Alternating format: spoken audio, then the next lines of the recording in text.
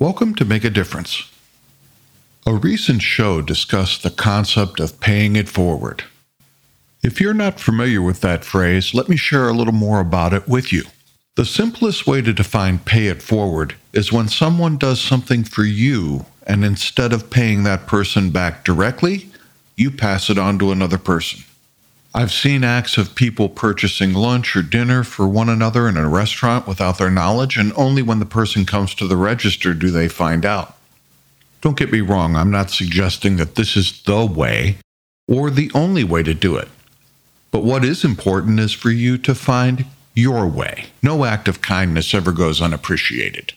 I bring this up today because I've chosen to share something with you in my own way that I enjoy very much: Christmas carols.